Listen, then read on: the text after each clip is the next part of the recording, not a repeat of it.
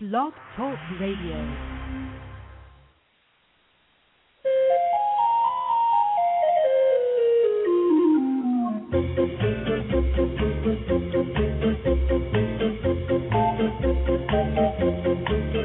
Happy Easter, everyone, and welcome to the Pet Place Radio Show. I'm your host, Marie Hulett, and I hope the holiday bunny filled everyone's baskets with lots of goodies this morning. And for those of you who are now the proud owners of baby bunnies, Jeff Isbell will be in shortly to give you some tips on basic bunny care. And aside from rabbits, it's that time of year again when people are having a lot more encounters with wildlife and may even need to find help for injured critters. Well, after our halftime break, Mary Cummins from Animal Advocates will be checking in, and she has some great advice for everyone who may have had or is going to have a close encounter with wild neighbors. All this and more are just on the other side of the break, here on the Pet Place Radio Show on Retro 1260.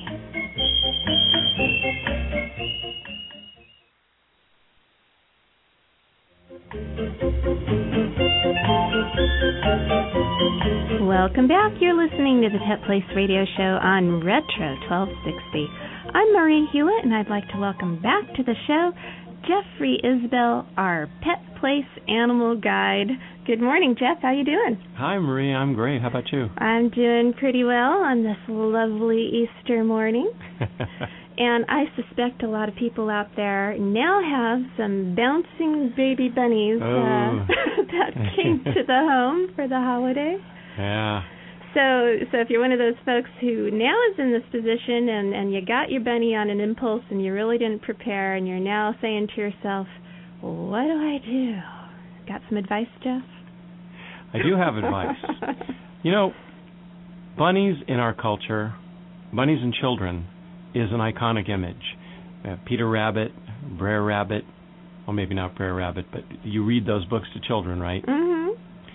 Everybody pictures bunnies and children going together well. And you know, the funny thing is, while they can be a pretty good mix, they're not a great match. They're very fragile animals. In fact, if they squirm, their backs can actually break. That's right. Children don't necessarily know the best way to show their love. They can be enthusiastic, and that might be great for some situations, but not for a bunny. So if a little child is holding a bunny and not giving it proper support, but they've just got their arms around its middle. Well, the best way to pick up a bunny is to support its feet, its hindquarters, and its front quarters with two hands. That may not seem like you're asking a lot, but it's kind of a lot to expect from a small child, particularly when they've watched the cartoons where bunnies get carried by their ears, which that's terrible. You never want to do that. No, you never want to do that. So you want to, most of the time, you want to pick up a bunny yourself and then gently put it in your child's lap, who should probably already be sitting, right? Yes, that's the best way to go. And then they can pet it for a while, and you need to make sure you supervise. Remember, rabbits have very sharp claws, don't they? Rabbits have think about the shape of a rabbit, huge hind legs. After all, they're hopping animals. That's how they escape danger and so on. When they apply all that force through their hind legs in defense, they can cause quite a bit of damage.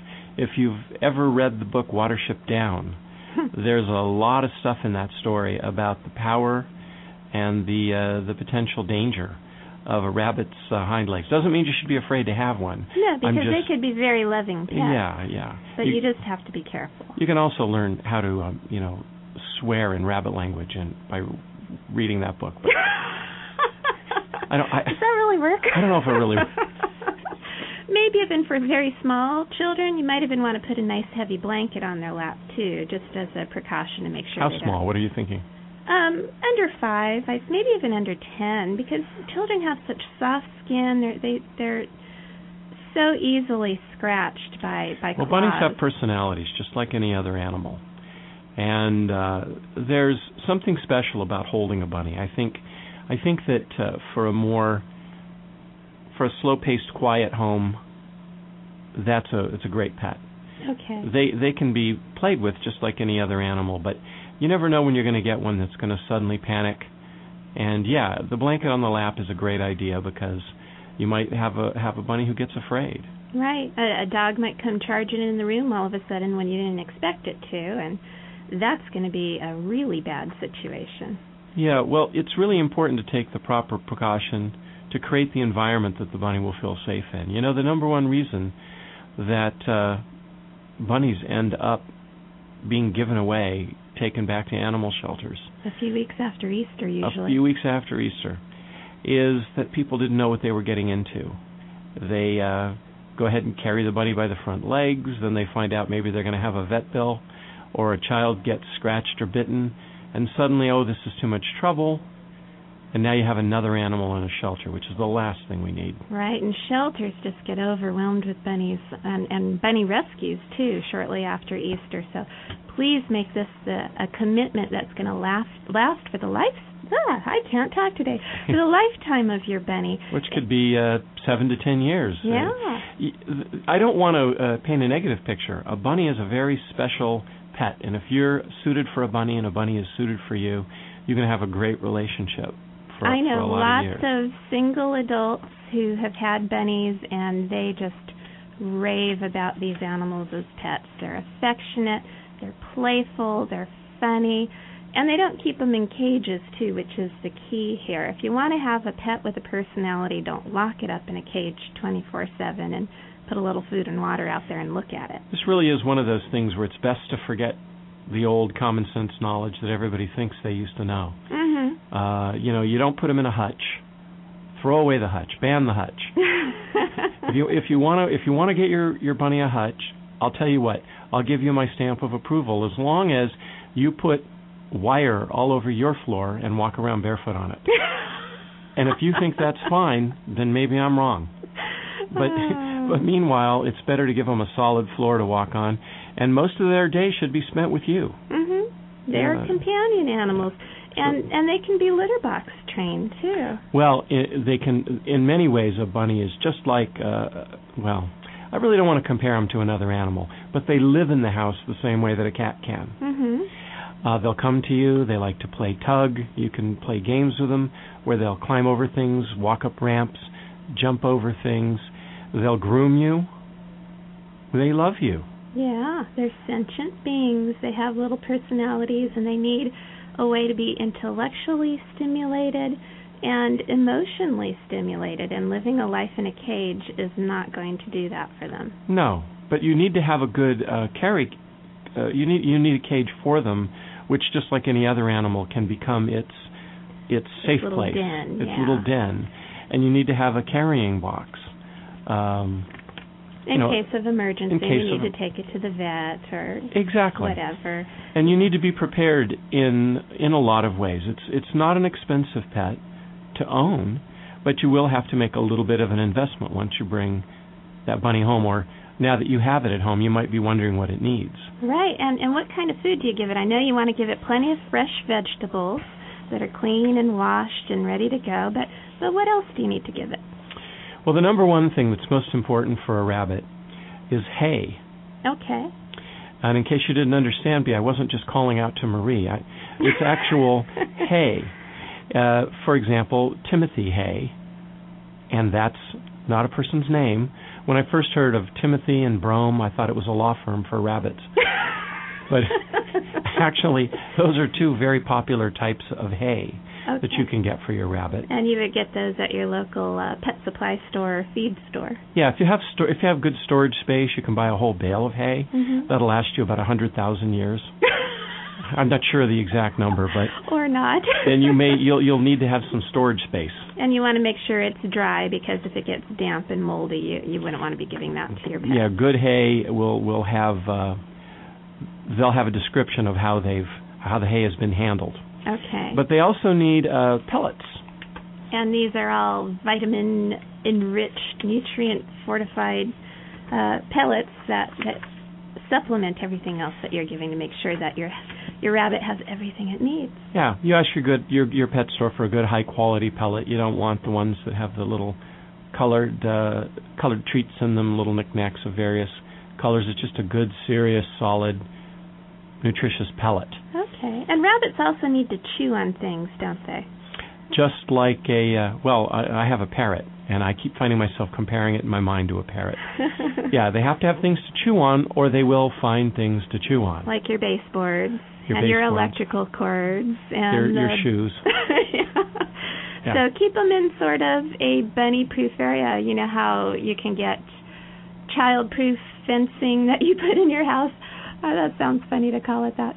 It's just a little bunny-proofed area, a safe place where there's nothing in there that's going to cause you grief if they chew it. And and you just, you know that your rabbit is safe. There's no electrical areas that can hurt If you had a creature that had powerful hind legs and teeth that never stop growing, where would you keep it? Let's see, a metal room? But give it cardboard to chew on, give it all kinds of chew toys. Even an old telephone directory. Oh, okay. Yeah. I got lots of those. I get a new one on my front porch every month, I think. Yeah, you just pop it in there and they chew it up. Okay, a little recycle bin.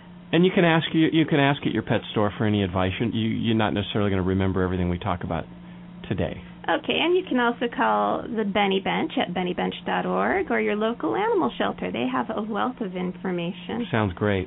Jeff, this was excellent advice for all the people who have bunnies today. So thanks for sharing today. Thanks for having me. I'd like to remind everyone out there who has a brand new bunny, remember, this is a commitment that will last for the lifetime of your pet, so please take that seriously. It's time now for our halftime break, but when we return, Mary Cummins from Animal Advocates has more advice for you, but this time it's about our wild neighbors who live in the urban setting. Lots of important stuff is just ahead, so keep it tuned to Retro 1260 for more of the Pet Place Radio Show.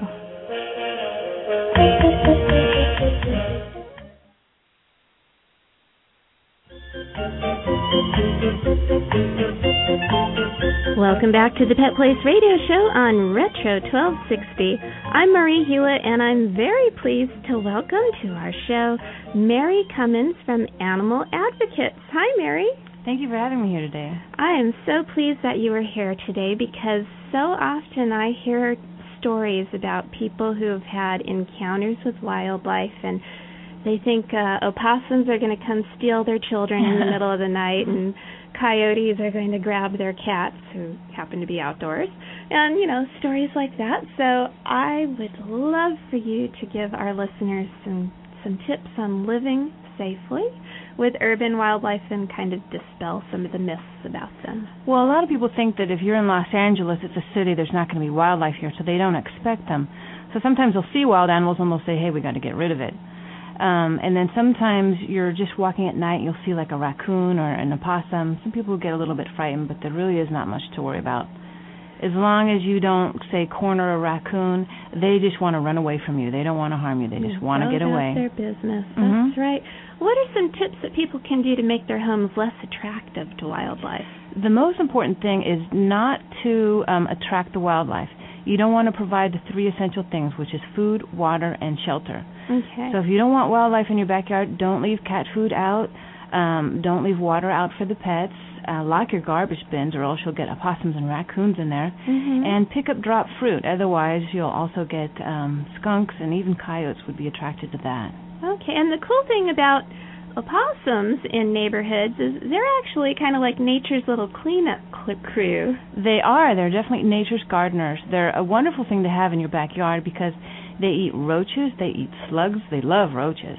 Wow. And they can sometimes eat baby mice and baby rats. Okay. They eat dropped fruit, and they'll eat, if there's a dead animal, they'll eat that too. Yeah, so they are our sanitation crew, and we don't even have to pay them. Exactly. And it's very, very green. Okay. But you don't want to keep these guys as pets. No, it's not legal to keep wildlife as pets, of course. But it wouldn't be a good idea because they are wild animals, and they're not tame like domestic dogs and cats. Okay, and of course, a lot of people are concerned about rabies. What kind of risk really is involved with an opossum having rabies? Well, opossums are probably the least likely animal to have rabies. The rabies vector species in our area, the most common one is the bat, and it seems to be around Long Beach. And I personally think they're coming in through the ports. And then after that, it would be the skunk up in Northern California and the raccoon in Northern California. Okay. Those are the most likely.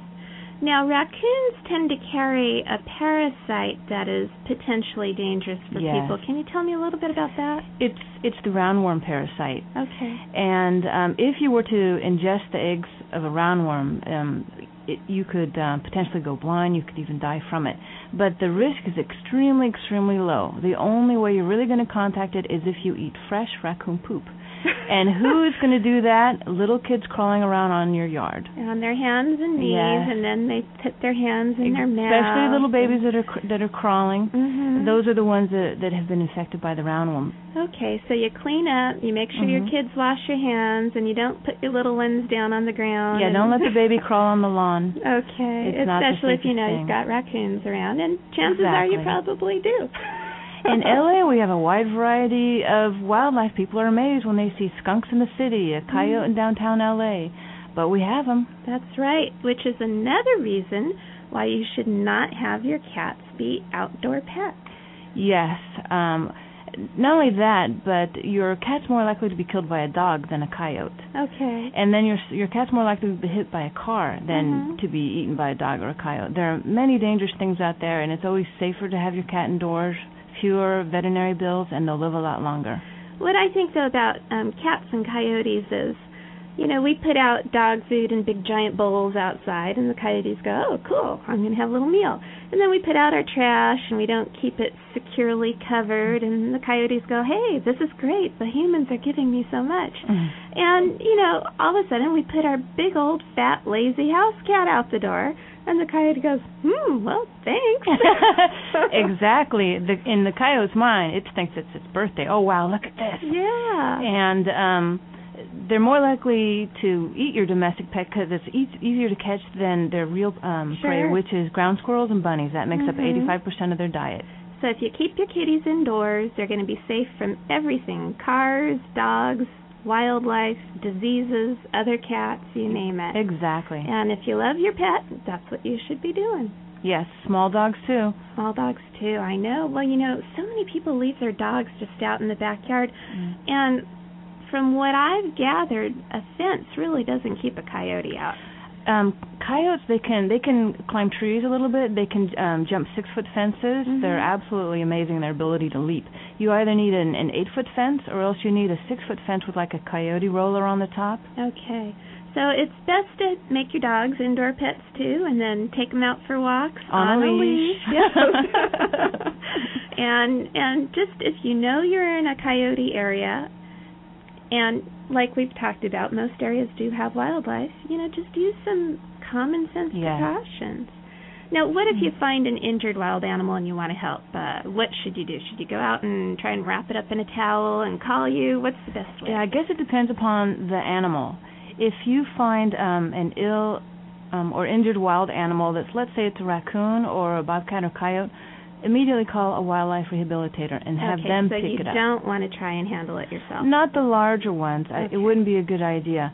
But if you were to find, let's say, an injured little baby squirrel, I would just put on some thick leather gloves just to be safe. I've never been bitten by a baby squirrel. And then gently pick it up and put it into a box or a carrier and then call the rehabilitator. Okay. Now, a lot of people this time of year are also telling me stories about mallard ducks that are ending up in their swimming pools and being followed by a trail of babies. What do you say to those folks? It's that time of year. It's baby season for mammals and for birds. And I've been getting a lot of duck calls. And the best thing is just to leave them alone, but make sure there's a way for them to get out of your yard. And the pool, too. Yes. What can you put in the pool to help the little ducklings get out? Because I know that they can't hop from the water onto the ledge unless they have something that they could crawl on. Some people put a little board down next to where the steps are. Okay. Or maybe put some more bricks where the steps are so they can easily be able to get out. Okay. And there's actually some cool little floaty things that you can get that'll help your dog, but they also help and ducklings too. What's it called? I can't remember the name of the product, but it's a little pool safety thing for people who have dogs who may accidentally end up in the pool. Well, that's a great idea. And at the very least, sometimes squirrels will bend over to get a drink and fall in, and if you could just tie a towel or something, or even just a rope to the something that the they can get handrails, their claws anything. into. Yeah, just so they can climb out, because otherwise and skunks too can end up in the pool. So a little ramp for them to get out is good. Okay, that's great advice. And let's talk about fledgling birds since we're on the subject of ducks and birds. I've noticed that when people see little fledgling birds that they think they're injured because they're flopping around on the ground and they can't fly. What's your advice to the folks who see these little guys? All birds in our area have to fledge except hummingbirds. They're the only birds that can fly directly out of the nest. Oh, wow. The rest of the birds have to fledge on the ground for 3 to 7 days. That means that long. They're hopping on the ground and they're building muscles and learning how to fly. Okay. And during that time, Mom and Dad, they will continue to feed them, and the little bird will try to hide in your yard somewhere, and Mommy and Daddy will come and feed them. So you don't want to snatch them up and put them in a box and call animal control? You know, it's a maternal, paternal instinct. You see a little, what you think is an injured baby, you want to help it, you want to save it, but if you take it, you'll just end up kidnapping it. And poor Mom and Dad, too. Yeah. Where's my kid? Well, with crows, if you were to get next to their fledgling baby, they'll come swooping down on you. Oh, I had an interesting experience. I worked for many years in animal control, and I got a call for an injured baby owl. Wow. And so I drove up, and I saw him, and I looked all around, and I couldn't see Mom and Dad anywhere. And so I thought, well, I'll just check and make sure it's okay and not injured. And so I got out of my vehicle, and I walked over to where he was. And owls don't make any noise when they fly. And I was wearing a little baseball cap, and all of a sudden, swoop, and this big old giant owl just struck me on my head, grabbed my hat, and just started yelling at me. And I said, whoa, okay, Mom, I'll leave your little baby alone. Wildlife moms are great moms. They want their babies. They want to take care of their babies. They'll defend their babies. I was just glad I was wearing a hat. Yeah, me too.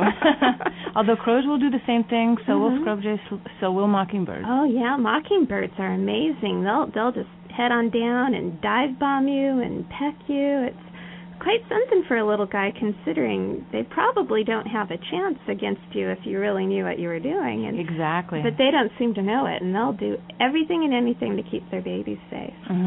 Yes. Let's talk about some of the larger wild animals. Occasionally we hear about bobcats and mountain lions roaming around some of the more foothill-type neighborhoods. What are some of the precautions people should take? What should they look out for? What should they do if they spot one of these guys? Well, a bobcat, that's not going to be a threat. They are very, very wild, and they'll be running away from you. A mountain lion is another thing. We have only a few mountain lions in the area.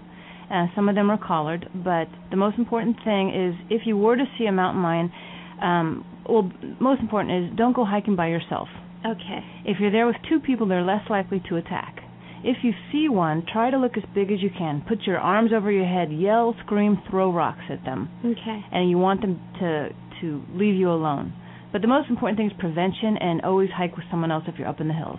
Now, if you have kids and you're all hiking as a big group, you don't want any of your kids to run away because they're basically breaking away from the pack. Yeah, exactly. And that's the type of animal that a mountain lion would look for, the one who broke away from the herd. They would prefer the smaller animal, and another thing is they will attack from behind. Oh. And that's because the main food is deer. Okay. And if they were to attack the deer from the front, they could get horns. Okay. So they like to get the deer or anything from the back, break its neck instantly. Okay. So that's why you want to always face it. Don't run away. That gets its prey instinct going, and it will run after you. So stand, look big, yell, scream, throw rocks. Don't run away. If you have a little kid, put your kid on your shoulders, too? Okay. Yeah, don't show your back. Okay. That's great advice. And let's talk also now about rattlesnakes. Since we're out hiking and we got our kids and maybe even our dog, what are some precautions with respect to rattlesnakes? Well, it is rattlesnake season. People have been spotting them hiking already. And the most important thing is to have your dog on a leash. Because your dog doesn't understand what it is. It wants to investigate. It wants to bark. And then it'll probably be bitten. Okay. And then with your kids, keep them close. Tell them, if you see a snake, leave it alone. Just walk away from it. Okay. So they're not going to come chasing after you. Generally, when you find them, you're hiking and it's sunny out. They're just laying out in the middle of the pathway trying to warm up. Okay, so give them a wide berth and you'll Yes. be A-okay. Yes, exactly. And if you see anyone around you, tell them, watch out for the rattlesnake, it's right here. Some people don't see it. They don't have the best vision. They think it's a stick in the road, and then that's when they might accidentally be bitten. Okay. And also, young men seem to be very, very prone to getting bitten by rattlesnakes, and I think it's because there's a little too much beer drinking going on and saying, hey, dude, try and pick it up. Yeah, poke it with a stick. So don't do that. A lot of accidents happen that way. Yeah, accidents. That's really nice, Mary. Okay, I know that we've covered a lot of topics and there's so much more, but I'm going to have to let you go. So let's tell folks what your website is in case they want to ask you more questions. The website is www.animaladvocates.us. Okay, and one more time in case somebody was slow to grabbing a pen. It's www.animaladvocates.us. If you just .us, search Animal Advocates Los Angeles, you'll find us. Very good. Mary, I'm so pleased you were able to come talk to us today about urban wildlife, and I wish you all the best with everything you do. Thank you. Same to you. It's time now for our last break of the morning, but when we return, we've got Pet Place news and events, so please stay tuned to the Pet Place radio show here on Retro 1260.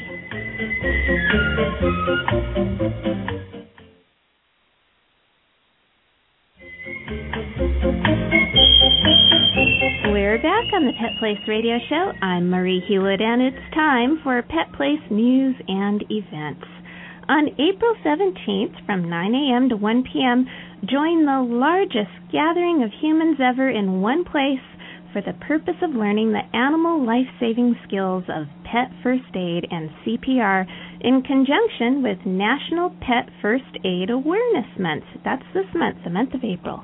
Head on over to Woodbury University Auditorium at 7500 Glen Oaks Boulevard in Burbank to learn rescue breathing and CPR, what to do for a choking pet, how to give your dog or cat a head-to-tail checkup exam, check up on vitals including respiration, pulse, temperature, capillary refill time, and hydration, how to handle chocolate poisoning, snake bites, heat strokes, and so much more. Adults are just $15 in advance and $20 a day of event. Children under 12 are just $5 in advance and $10 on the day of event. Proceeds will benefit the volunteers of the Burbank Animal Shelter, and for more information, visit www.paustronomical.com or www.sunnydoginc.com. That's all for me today. Remember, pets need love and a home, too. We'll be back next weekend here on Retro 1260. I'm Marie Hulett. Please spay or neuter your pets and have a wonderful day.